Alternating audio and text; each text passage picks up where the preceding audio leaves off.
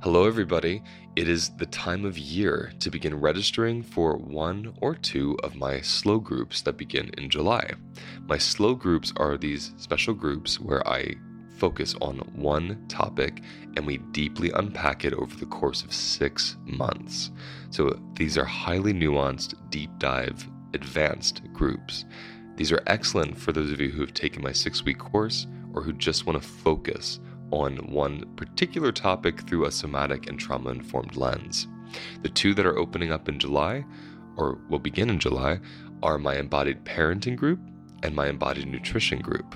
The embodied parenting group is just like it sounds, learning how to parent from your body, learning how to ground yourself in your parenting so you're not parenting from a reactive, triggered place, but from a much more conscious place, so you can actually find joy in your parenting instead of it being a total hellscape like some of you have told me it is, and I've experienced it myself. The other group is an embodied nutrition group. This has been requested for years. For the past 4 years after students complete my course, they say, can you please do a course on nutrition and make it longer than 6 weeks? So finally I can say, yes, you can, and I can, and I did. It is a 6-month unpacking of the intersection between trauma, nutrition, and somatics. How do we recover from stress and trauma via food? How do we relate to food as a being and not just some object on the plate? What's the biochemistry of food? Why is it not the best for my blood sugar to have toast, but lentils are just fine if they're both carbohydrates? All of this and more will be unpacked in this 6-month group. To register for these groups, please go to my website, holisticlifenavigation.com, and click Groups. Or you can click the link in the episode details below. Registration closes on June 1st. It is only open through May because we need the month of June to prepare everybody for July. I'm looking forward to this deep dive with you all. I'll see you there.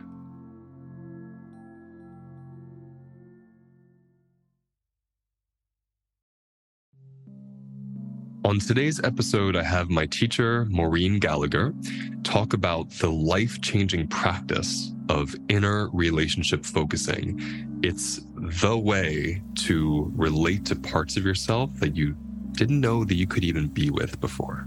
But through this process, we can go back to sensing these inner states as meaningful, as a part of us that's deserving of attention, interest, curiosity, compassion, develop relationships, and as a result of those relationships, actually feel like that's a part of me I want to know, that I benefit from knowing, and to value our relationship with our bodies and with ourselves. Welcome to the Holistic Life Navigation Podcast, where we discuss every aspect of life through the lens of somatic psychology, nutrition, and self-inquiry. My name's Luis Mojica, and I'm a somatic educator who teaches people how to find safety inside themselves so they can better navigate this strange and sensational human experience. Your time to learn begins now. Welcome back, Maureen Gallagher. Thanks, Luis. It's great to be here with you. So we talked a little bit about this in our last episode about IRF, inner relationship focusing, which has been life-changing for me and so many of my colleagues and my clients and students.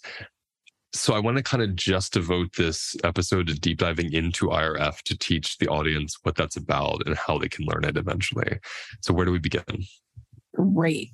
I love inner relationship focusing too. And as you know, I have learned and I teach a lot of different somatic practices, a lot of different psychological practices. And as a part of my becoming a somatic experiencing faculty member, I returned to focusing. I wanted to understand how Peter Levine developed his technique around somatic experiencing.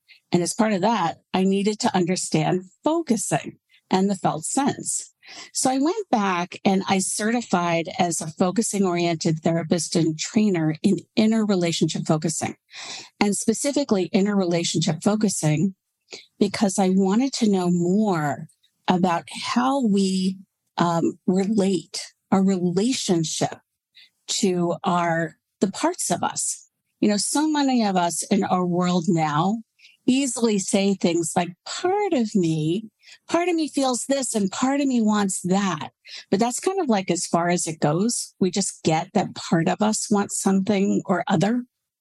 With inner relationship focusing, we go further. We feel that part of us in our bodies, and we start to develop a relationship with it. A relationship just like you might have with someone outside of you, except it's inside you. So that it's no longer like this mysterious being that does stuff that you have no control over. It's part of you that you can actually feel inside, like viscerally feel or emotionally feel or feel in your sensations. And then you can even go further and start to develop a relationship with that. What's so important to me about that is there's these two ends of the spectrum. There's the mysterious being I have no control over. And then there's it's me. It's just all of me. It's my identity. And so I just wanted to throw that out because I find that this inner relationship focusing language removes the shame that's overcoupled when there's identity with these states and removes the fear when it's a mysterious being. So I just wanted you to kind of go into that a bit. It's such a perfect, I love that you're reflecting that back because so many of us feel both of those. Like, I don't get myself. I don't understand myself. I'm a mystery and I'm afraid. I feel out of control. I feel powerless because something in me is doing all these things that the one I identify with, doesn't want or doesn't feel in control of or wants something entirely different. And in inner relationship focusing, we say that something in you actually makes sense, has an intention, also wants something that might be quite different than your sort of consciously identified with self wants. And we can have a relationship with that we have a body that can lead us along the way of getting to know that aspect of us. And that if we deepen into the felt sense of that, how you experience that inside, you're starting to form a relationship.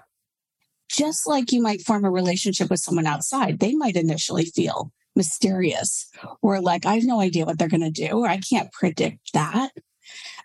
When we relate to someone, something within us, it is a part of us. It is also us, but it feels kind of mysterious. And we start to relate to it like, I want to get to know you.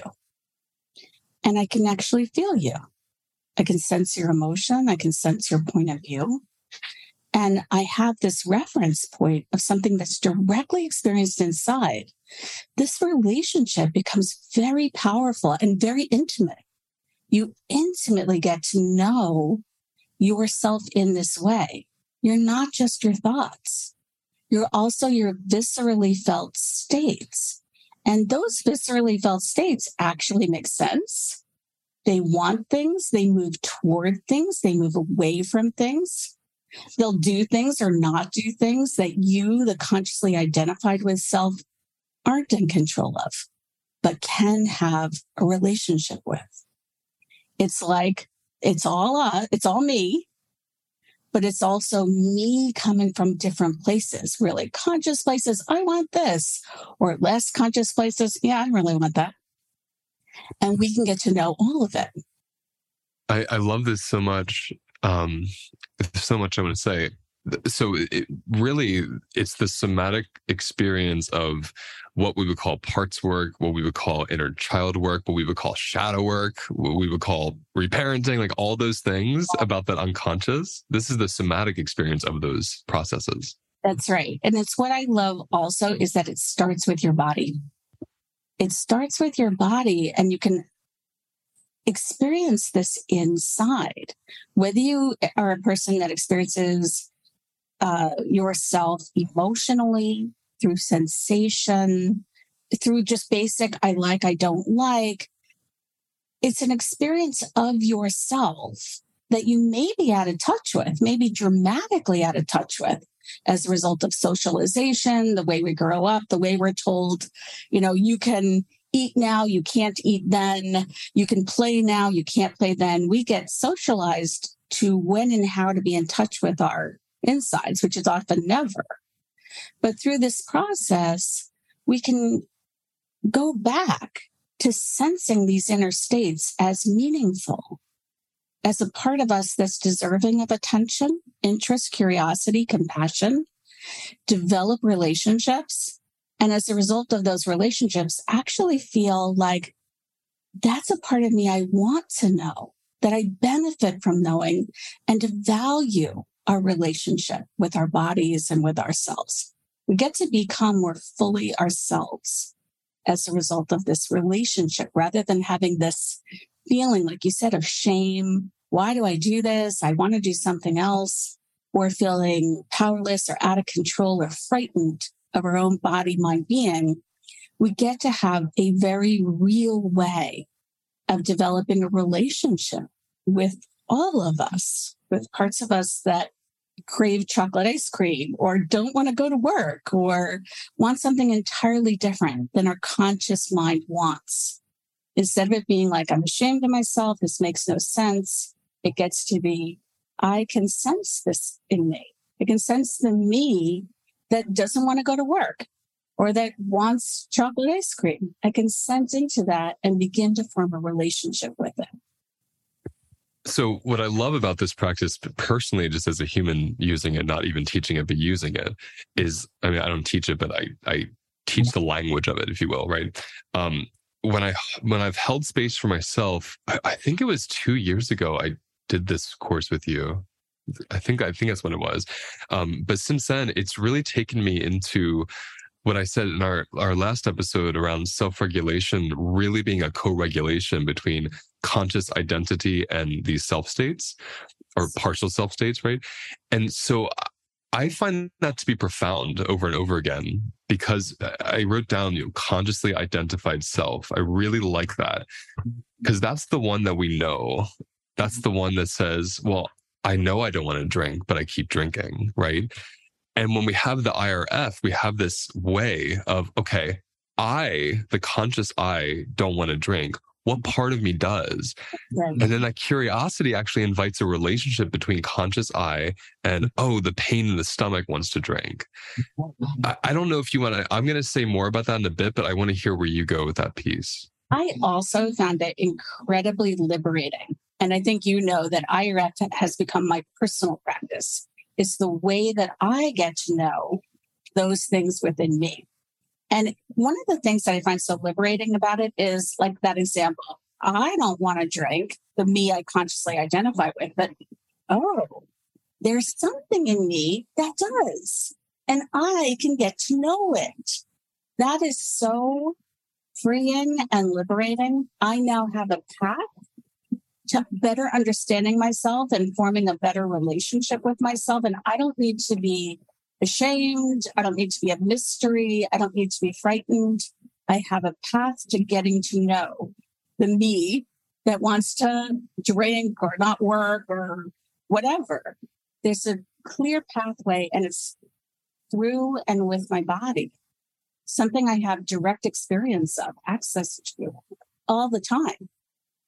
And so I think it's incredibly freeing, liberating. Also, so many of us fall out of positive relationship with ourselves as a result of the things we do. I can't trust myself. I don't want to drink, and I drink. And then we lose trust. We lose a secure bond with ourselves. This practice helps you repair that. I do make sense. There's something in me that wants to, for example, drink, is not trying to sabotage me or defeat me or hurt me. It has its own reasons, and I can get to know those. Like, let's say that you get to know, inside I have all this emotional pain or physical pain, and something in me says, drinking, that takes care of that pain. It's actually trying to resolve that problem. Maybe not in a way that I approve of or hope for. But if I can understand, that's what you're wanting, is to not feel so much emotional pain. One, I have more empathy, understanding, compassion, and I might be able to help out. I might be able to provide some alternative solution of like, you know what? The problem is emotional pain, not drinking. And that I might be able to address emotional pain in some other way. And so it kind of builds trust within the self, the possibility of a more, almost like a secure bond with yourself. I trust myself. I relate to myself. I have more interest and curiosity and compassion. Instead of yelling at myself all the time, it becomes, actually, I'm curious about what's going on in there. That leads to me wanting to do this thing that I don't approve of, or my conscious self doesn't feel good about. It gives me this whole avenue to get to know the me that does want to do that, and why, what's happening for that, and even how to address some of its concerns or pains. I mean, what's profound for me with all that, as someone, again, who practices it all the time, it has definitely become my self-practice as well. Like, I live and breathe it now because it's so visceral. I can't not feel it anymore. Two things emerged for me more and more and more from it. The first is any fear that comes from the mystery of these states and being alone with them, like I don't know how to be with myself, greatly dissolves, because this is the way to be with self. And it's not a way through a manual. Like, a lot of forms of self-help, even SE to a certain extent, it can feel like a manual. Like, okay, this step, this, and it gets like logical. Yeah. But this is so relational. I mean, it's in the title. So I don't need to know therapy to do this. I just need to know how to feel the state. And when I can feel the state in my stomach, the I has a place to relate to. It becomes almost intuitive. And then from that, I notice all my relationships become more compassionate. Like, I'm such a better father from doing this, because I do with her what I'm doing with myself all day. And it just becomes how I connect. Is that your experience as well? Absolutely. I think it's one of the things that is incredibly powerful about interrelationship focusing is once you realize that you have parts of you and you can develop relationship with them, and that can be healing, and you can develop compassion and empathy. Like you said, you naturally start to attend to yourself in that way. Oh, I have a pain, physical or emotional. Let me sense into that. Now, pretty soon, you start seeing people outside of you, loved ones, friends, people in your life. They're acting from parts too. That's not all of them that just got mad at you and insulted you or had a tantrum, or that's part of them. And when we recognize that's a part of them, we can soften. We can have more compassion and recognize, I know what that's like for me. And I know that that part of me needs compassion, interest, curiosity. Also, that movement from, that's all of you that just insulted me and I have to fight that. We let go of that. We're like, oh, my daughter is in a part, my partner is in a part, my boss is in a part. And I can be with that. I have space for that. Our relationships start to change. It becomes an enormous cycle of more compassion for self, more interest, more relationship. Makes me more available to see you in your fullness, not just your parts. And my relationship to you softens. And pretty soon it ripples out to our whole world start to soften and be more kind, be more compassionate, because we're not as threatened. When other people are in their partial self states, we don't feel as much like it's a mystery. It's dominating us. We are out of control because that part is controlling us. We don't feel that way anymore. We feel like they're in a part. It'll pass, but I also have some things I can do in my relationship to someone who's in a part. And it's so powerful how much this practice changes our relationship to self, then changes our relationship to others. Yeah, there's two places that it really rocks me as a teacher and someone that holds space. The first one, when I'm teaching my course and I'm saying to people, we're going to play with like something inside of us instead of us. So instead of I have anxiety or I'm anxious, it's like a part of me is anxious. And there's this immediate, again, invitation without me even saying it to orient to, oh, what part? There's a curiosity instead of like sitting in the identity of I'm anxiety. Yes. And the second place is with addiction. It's incredible to watch people who suffer from addiction be able to say, go from I'm an alcoholic, what's wrong with me, to there's a part of me that depends on alcohol to feel safe or to numb pain. And it gives them this space to tend to that part instead of, again, identify with the alcoholism. I was wondering if you could speak a bit to kind of the somatic experience of identifying with this. Like what happens that overwhelms the system so much when we identify with the state instead of identifying as something in us? Yeah, I think it's exactly right. When things happen in our lives, either from outside or inside, that are kind of too much, too fast, too soon, we can't really metabolize everything that's coming at us. We don't have a conscious awareness of that a lot of times. It just feels like a tidal wave, or we feel triggered, or we suddenly feel confused or out of control. And we don't naturally say, oh, I just went to a part of me. That doesn't happen. We go into some level of threat response. And for lots of us, we have a characteristic response to that threat. Like maybe we become anxious and panicky, or maybe we start to shut down or dissociate. We don't realize that we're overwhelmed. When we are overwhelmed, we start to, like you said, identify with that state. I am overwhelmed. I'm scared. I'm confused. And we go to this place where that part of us just feels like we are only one thing. I am overwhelmed, not, as you said, and it's really helpful, something in me is feeling really overwhelmed right now, and I can be with that. When we get to the something in me is so overwhelmed, it has that suggestion. We naturally go to the, oh, I can be with that. I can notice the me that's overwhelmed, because there's a me that isn't.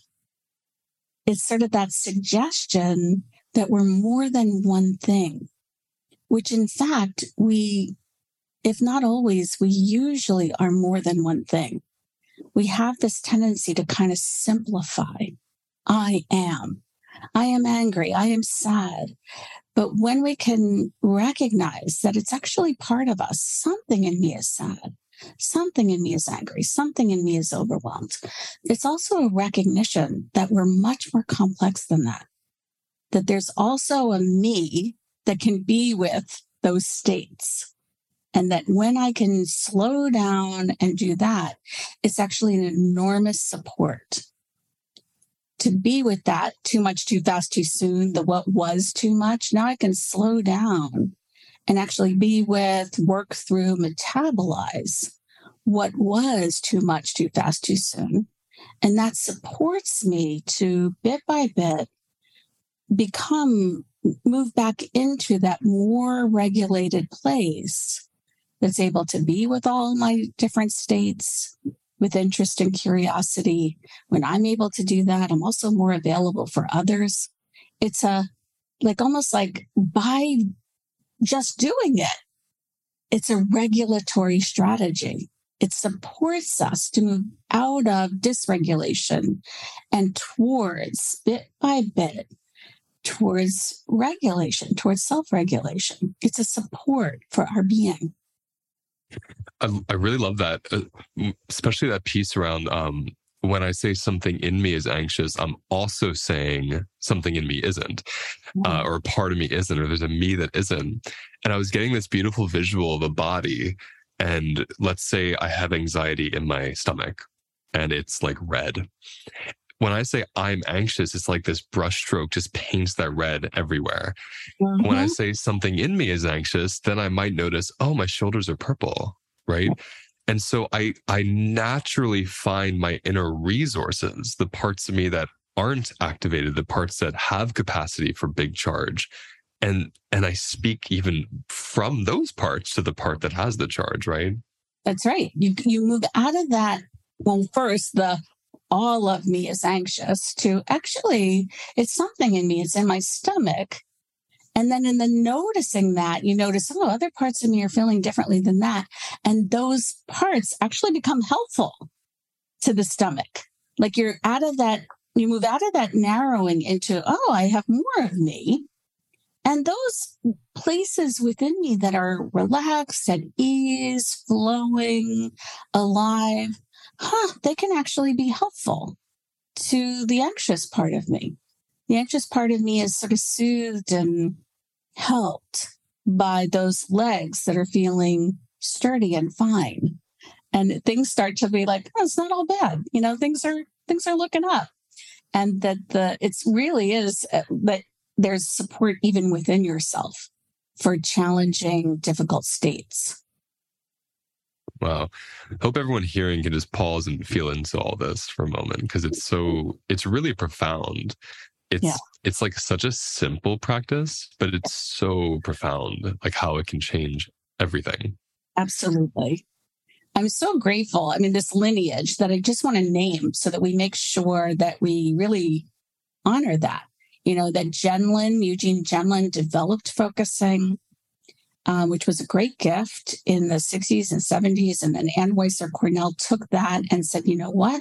Let's refine it. We need relationship here. We need relationship among these states, that will help in our relationship to self.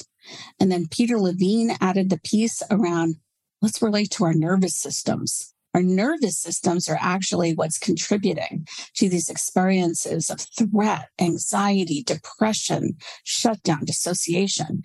And when you take them all together, as I do, as you do, now we have this somatically based way to form relationship to self and parts. And it's incredibly powerful, an incredibly powerful practice for your life, for your relationship to yourself. That's for everyone. For those people who are professionals in the healing professions, it's also a technique and practice to bring into your work.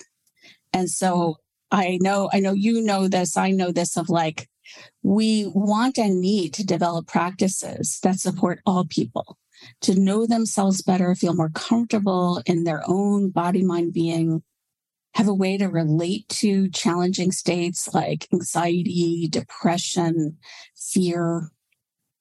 And we also need tools for professionals who are doing work with clients who are having more severe symptoms. And so I think that interrelationship focusing helps this entire spectrum, a practice that helps people live their lives better, feel more comfortable in their own body, mind, being, improve their relationships with others, and also supports professionals to have a practice they can bring in to working with their clients. Even that last part, I just want to highlight, when you're doing IRF with yourself as a therapist or practitioner, you're even for me at least, preventing burnout, Yes. because it becomes a way to maintain my body from session and person to person, even that what's happening in my belly as I heard this person's traumatic story. It centers me in what I'm holding and what's alive in me from them.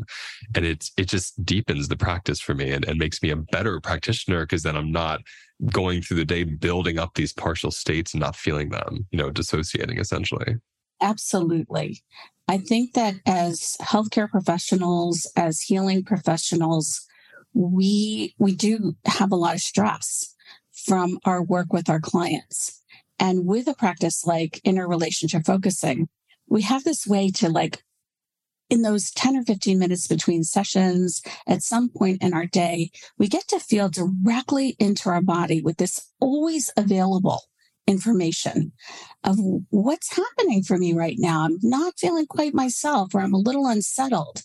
I now have a way to be with that is immediate. I can spend 5 minutes with that and feel that something very meaningful happened, that I was able to be of support to my own body, to the state of my own being in 5 minutes in a way that was like, that was so helpful. And like you said, I think it really It supports us. That prevents burnout. It also gives us really important ongoing information about our needs of like, you know what? I can't see more than 3 clients in the morning. That's it. And then I need a couple hours off to do something entirely different. And then I can come back and do another couple, working with another couple clients. And that we have such important information about how to live our lives that we lost. Like perhaps the minute we went to school, we lost. And that helps us get back in touch with, this is what I need to live my life in a way that helps me feel most me, most supported, so that I'm not consistently ignoring my needs and then expecting that I'm going to be okay. I have a way of really getting to know those needs that isn't like, what a pain in the butt that I have those needs. How inconvenient. It's like, no, let me listen to this and get to know it and respond to the needs. It doesn't mean I gratify every need I have. It's I get to know why, like the earlier example of alcohol. Why am I craving alcohol? Oh, this emotional pain or this physical pain is what's driving that. And getting to know that, let me feel into that pain. I can get to know that. I can sense it. I can get to know what it's afraid of. I can respond to that pain differently. And so it's an incredible practice for anybody, for professionals, for living your life. And as you're saying that, it's so important to me because I think intellectually, a lot of people will think the statement or the thought or the awareness, I drink because I'm in pain. There's such a difference of like knowing it in your mind and experiencing in your body. And what I learned the most from your class in IRF was there was this one statement you would say throughout, and it was the relationship you have to this part is what transforms this part. And that's really important because, again, I can know I'm in pain and I drink. A lot of people know that. But to actually feel the place inside of you, to get that intimate and exact of, oh, this is the place from the middle of my chest that the urge to drink unfurls from. That is so powerful. And then I relate to that. And then within minutes, sometimes you'll feel something happens, whether it's unpleasant or pleasant. There's some shift that occurs just by being with it. It's just wanting your attention, essentially. That's right. And it is, I love that you're highlighting that because the relationship is not like, it's real. It's a directly felt, immediate relationship. Oh, there's something in me that wants to drink. It's here in my chest. It's right there. I can feel it. When I'm wanting to know what it feels, I feel here. I'm sensing this place in my chest. It feels pained. It feels tight. It feels sad. Now I'm getting more and more information as I spend time with it. Just like if it was a person outside of me, I wouldn't expect that it immediately showed me everything about itself, everything it thought or felt or knew. I would have to get to know it. But there would be a real being outside of me that I could get to know. Here we're saying there's a real you inside you that you can get to know. You can get to know it over time. You can listen. It's going to know when you're not listening. It's going to know when you're feeling rejecting because it's you too. But it's also going to get when you're interested, curious, and compassionate and relating directly to it of like, I'm here and I want to listen. I want to know. Mm-hmm. And it responds to that. It does. Yeah. And even that place of when you were saying that, I was thinking when someone might say, like we have a lot of archetypes when we're doing parts work. So if someone wants to say, my 6-year-old, like my 6-year-old self is just so angry at this person. It's like, okay, great start. Where is the 6-year-old self in your body? That's where the relationship. So I'm not just speaking about the 6-year-old in me. I'm feeling where she lives. And then I'm relating to her and I'm like, oh, someone didn't meet your needs, but I can like show me what you need. And this self-resolve, self-parenting starts to occur, which is highly effective for people that have relational ruptures developmentally with their parents who didn't have that space held for them. They hold that for themselves now. Yes. And just as you said, like when someone says, oh, it feels like a 6-year-old, there's a choice here, because a lot of people go from it feels like a 6-year-old to I'm rejecting that. I'm not a 6-year-old. That's a baby part of me. That's a young part of me. Here we're saying, okay, it feels like a 6-year-old. How does that feel? What does 6 feel like inside? You know, if you put aside that of like, that's great information. It feels 6-year-old, but tell me about that experience in your body. What does it feel like? Where do you feel it? If you sense into it, can you sense its emotions? Can you be with that? So just as a real 6-year-old, you wouldn't say, oh, you're 6. It would be like, let me be with this 6-year-old. Yeah, exactly. We want a relationship that's meaningful, deepening, increasingly intimate, knowing of that part of us felt, where we are available and not there just to be dismissive, but to really get to know that part of us. And all of us responds to that. We're deepening our knowing of ourselves, and that deepens our trust in ourselves. We come to know that we will attend to our states rather than find more and more ways to ignore, override, reject, dismiss, all the things that many of us learned to do as we grew up, of how to relate to your body, mind, being. This is a new way to relate to what you find inside. It's a way that says, I'm actually interested, I'm curious, I want to spend time with you, get to know you, and respond to you. So a desire is coming up in me. Would you lead us in a short couple-minute exercise so people listening can get a felt sense of what we're talking about? Sure, I'd be happy to. So I'll say a couple things first, and then I'll do it. One of the things we often do in interrelationship focusing is we do something called a lead-in. And so we're just inviting you to come into your body and to notice what wants or needs your attention. And so I'm going to lead us in a very short practice just to do that.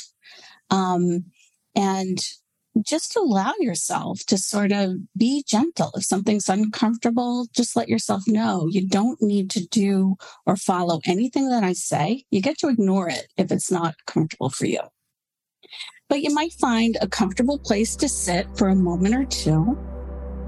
And if you like to close your eyes as you connect inside, feel free to do that. Or you can just look down, or anything that helps you connect inside. And you might notice your breath. You don't need to change a thing. Just notice. Perhaps feeling the chair at your back, feeling the support it offers you at your back, beneath your legs, the feel of the ground beneath your feet. Notice what already feels at ease, relaxed, alive, even just okay inside. Notice your arms, your legs, your hands, allowing any movements that want to happen in your body, feeling your head, your neck, your shoulders, noticing your spine. Perhaps tracing the path of your spine from your tailbone, little by little, up to the back of your neck. Noticing what happens in your body as you do so. And coming to the front of your body, noticing your throat, your heart, your chest, your belly, your hips and pelvis. And dropping in the question, what needs my awareness inside now? And giving that a moment. As you notice something inside, could be a feeling, a sensation, just let it know. I feel you. I'm aware of you.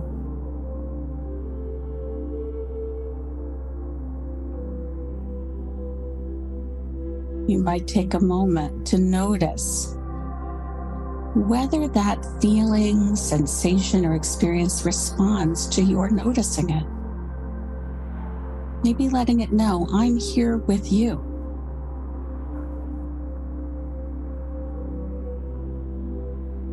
If it feels right, you might let it know, I'm interested. And I want to get to know you.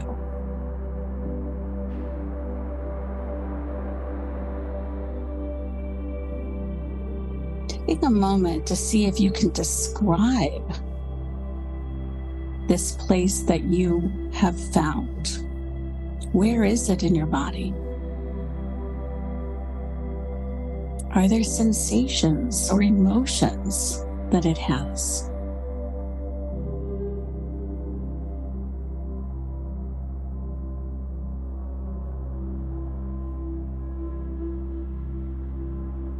If you're finding sensations or emotions, you might say something like, something in me, or I'm sensing something in me is feeling or is experiencing, and I can be with this.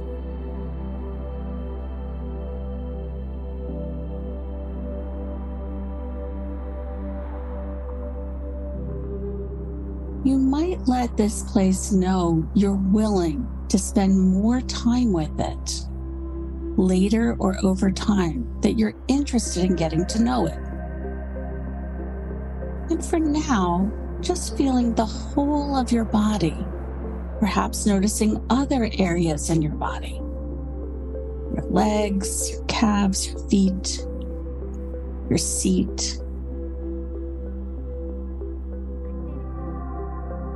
Noticing that this place within you is part of the wholeness of your body. Then noticing your breath, the feel of the chair at your back, beneath your legs, the ground beneath your feet. If your eyes are closed, you can gently start to bring them open to look around the room you're sitting in.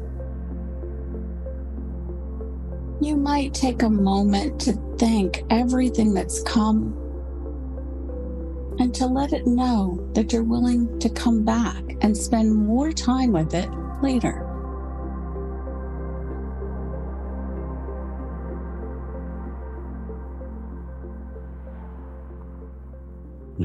So beautiful. Thank you. Yeah, absolutely. It's just the very beginning of noticing.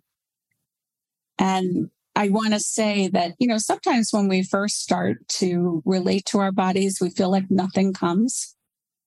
And Ann Weiser-Cornell, who developed interrelationship focusing, used to say, or probably still says, it's like if you had an appointment, a meeting with a friend at a coffee shop, and you arrived. Your friend wasn't there. You wouldn't just leave. You would say, oh, my friend will be here in a minute. And so sometimes we need to hang out. I do too. That's a good way to put it. Right? I'm like, doesn't mean that your friend's not coming. Just because they're not there yet. So I just want to say, for me, I was doing the practice as you were leading, and it was the moment the question comes in, what wants my attention? It's so profound that it's just something comes for it, and like my left abdomen, just something came up, and it was dense and it was tight, and just seeing it and saying, I see you, I'm with you. It just, this softening, it's like an Alka-Seltzer. That's how I always vision it. Just effervescence. Absolutely. And it's not always the case with everyone or with me even, but that was so nice. Yes. I love that too. And those of us that do this regularly, our bodies are so happy to know that we have this way of relating to ourselves, that they often reward that with immediately showing up, like to the coffee appointment. Yeah. And when it's new, that doesn't always happen. And it is sort of a practice of getting to know yourself, because when we first get started, our bodies are so used to being ignored that it might be like, oh yeah, you're here, but you're not really interested. I don't really believe that you're here to pay attention to me. And like kind of to your point, like all of us, especially when we're in pain, or most of us, really need someone to see our pain and to be able to say, oh, are you okay? You look like you're in pain. Now, we would do that for a friend or a loved one. We would notice and recognize when they were letting us know through their body posture or their expression that they were in pain. And that elicits in us care and attention. But we don't always have that relationship to our own bodies, where pain, either physical or emotional, elicits care and attention. This practice helps us to really get that our bodies respond like hungry sponges to that attention as well. They're so used to our ignoring it or trying to get rid of emotional and physical pain, that the idea that we would respond with interest, attention, and compassion is like a balm in a desert. Like you're here and you're paying attention to me, and something in us just melts. And it's incredibly moving and beautiful to get, that Mary Oliver poem of like the soft animal of our body just responds to this with such a deep need of you're here. I've been waiting for your attention. Wow. I mean, so one of the best parts for those of you listening is Maureen teaches this, and I learned this through you. Those of you who have learned from me or love the way I speak, we can thank Maureen because you've passed this language to my body through yours. And so those of you listening, I want to go into a little bit about your course so we can understand how it works. But she offers this. I don't know how often I'll let you go into the details, but what's really important for everyone to hear is it's not just for practitioners. It's for everyone, which is the best thing about this practice. And what I love about it, and what I love about how you're teaching it, you're part of this kind of, I don't know what I want to even call it, this avant-garde, movement of mental health and healing, of teaching the individual how to do it themselves. So we can remove the bureaucracy and the hierarchy and even the blocks that might be financial, or accessibility, all these things that get in our way. We're teaching people that actually your body knows this. I'm going to give you the language, then you're good. And if you're not, you have more knowledge to now go to a therapist with. So tell us a little bit about all that and how the course works and where we can find it and such. Yes, that as you said, I think it's so important that all of us have real ways to attend to our own well-being, physical, emotional, and that we have direct access to that. I offer classes in 6-week blocks, usually to learn a practice like interrelationship focusing. I recommend that you take at least 2, and if you can, all 3 blocks. That's 18 classes. The more of the blocks you take, the deeper the support for your practice. I know I've said to Louise, I feel like we're in the midst of a mental health crisis. So many people having so many symptoms of anxiety, depression, fear.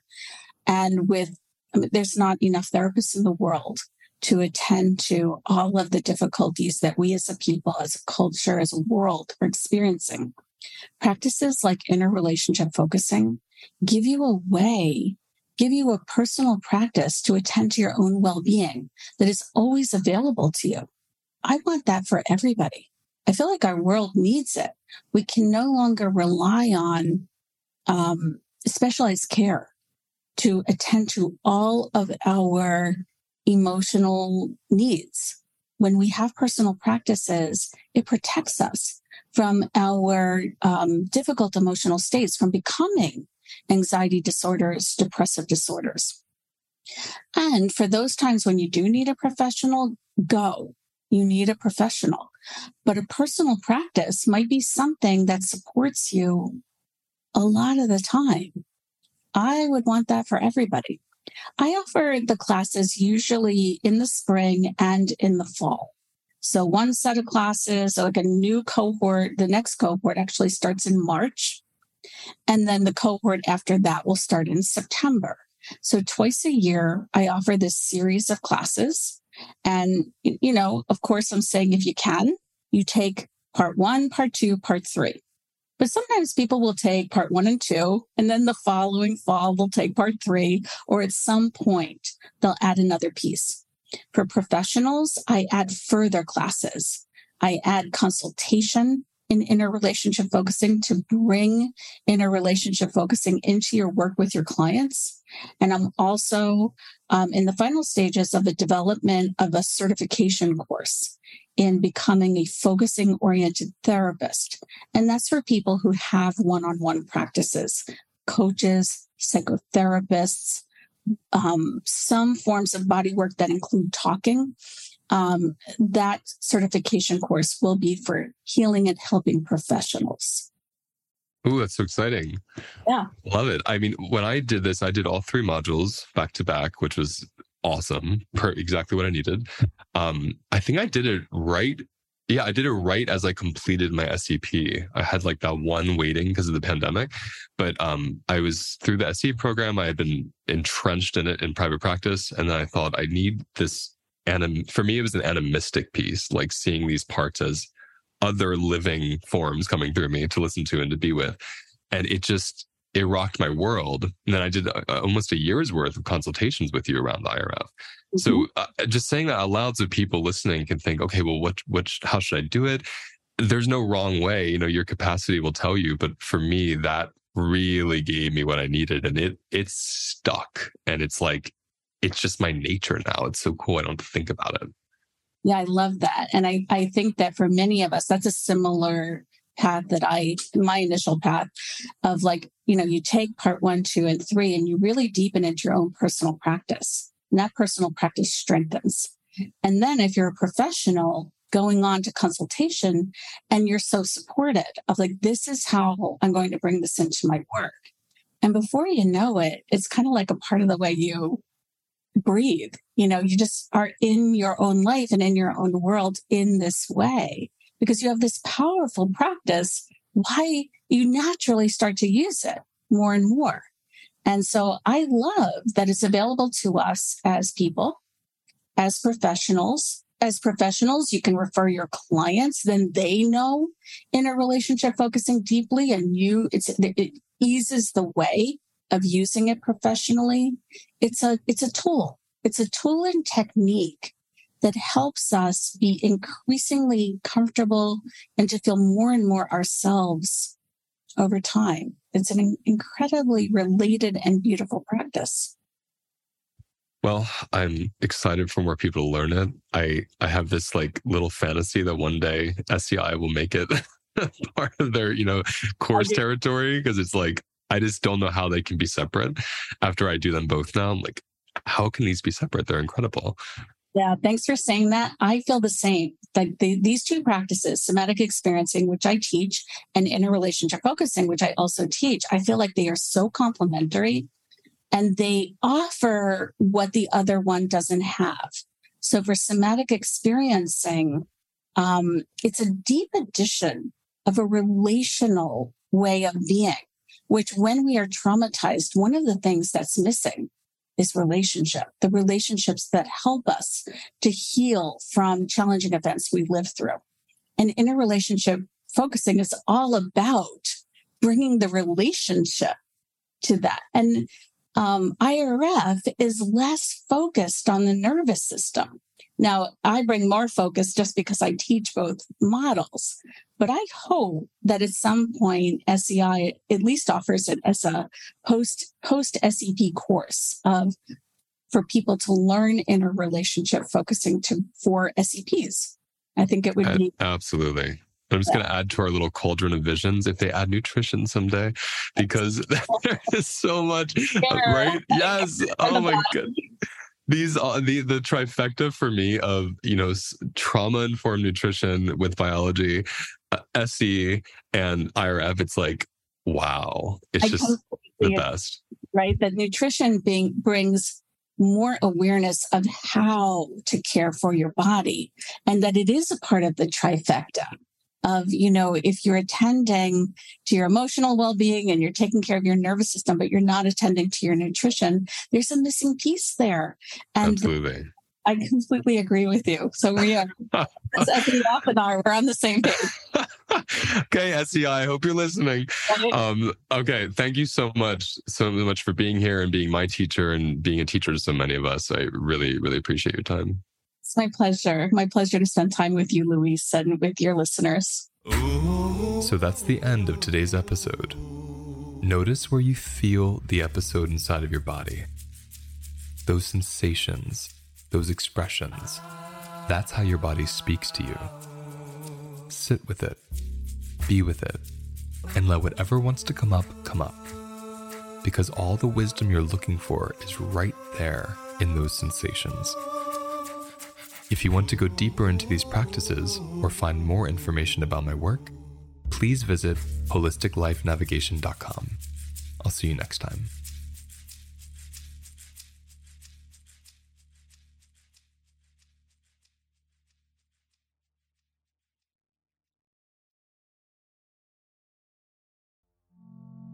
Did you know your food cravings are actually a doorway to your subconscious?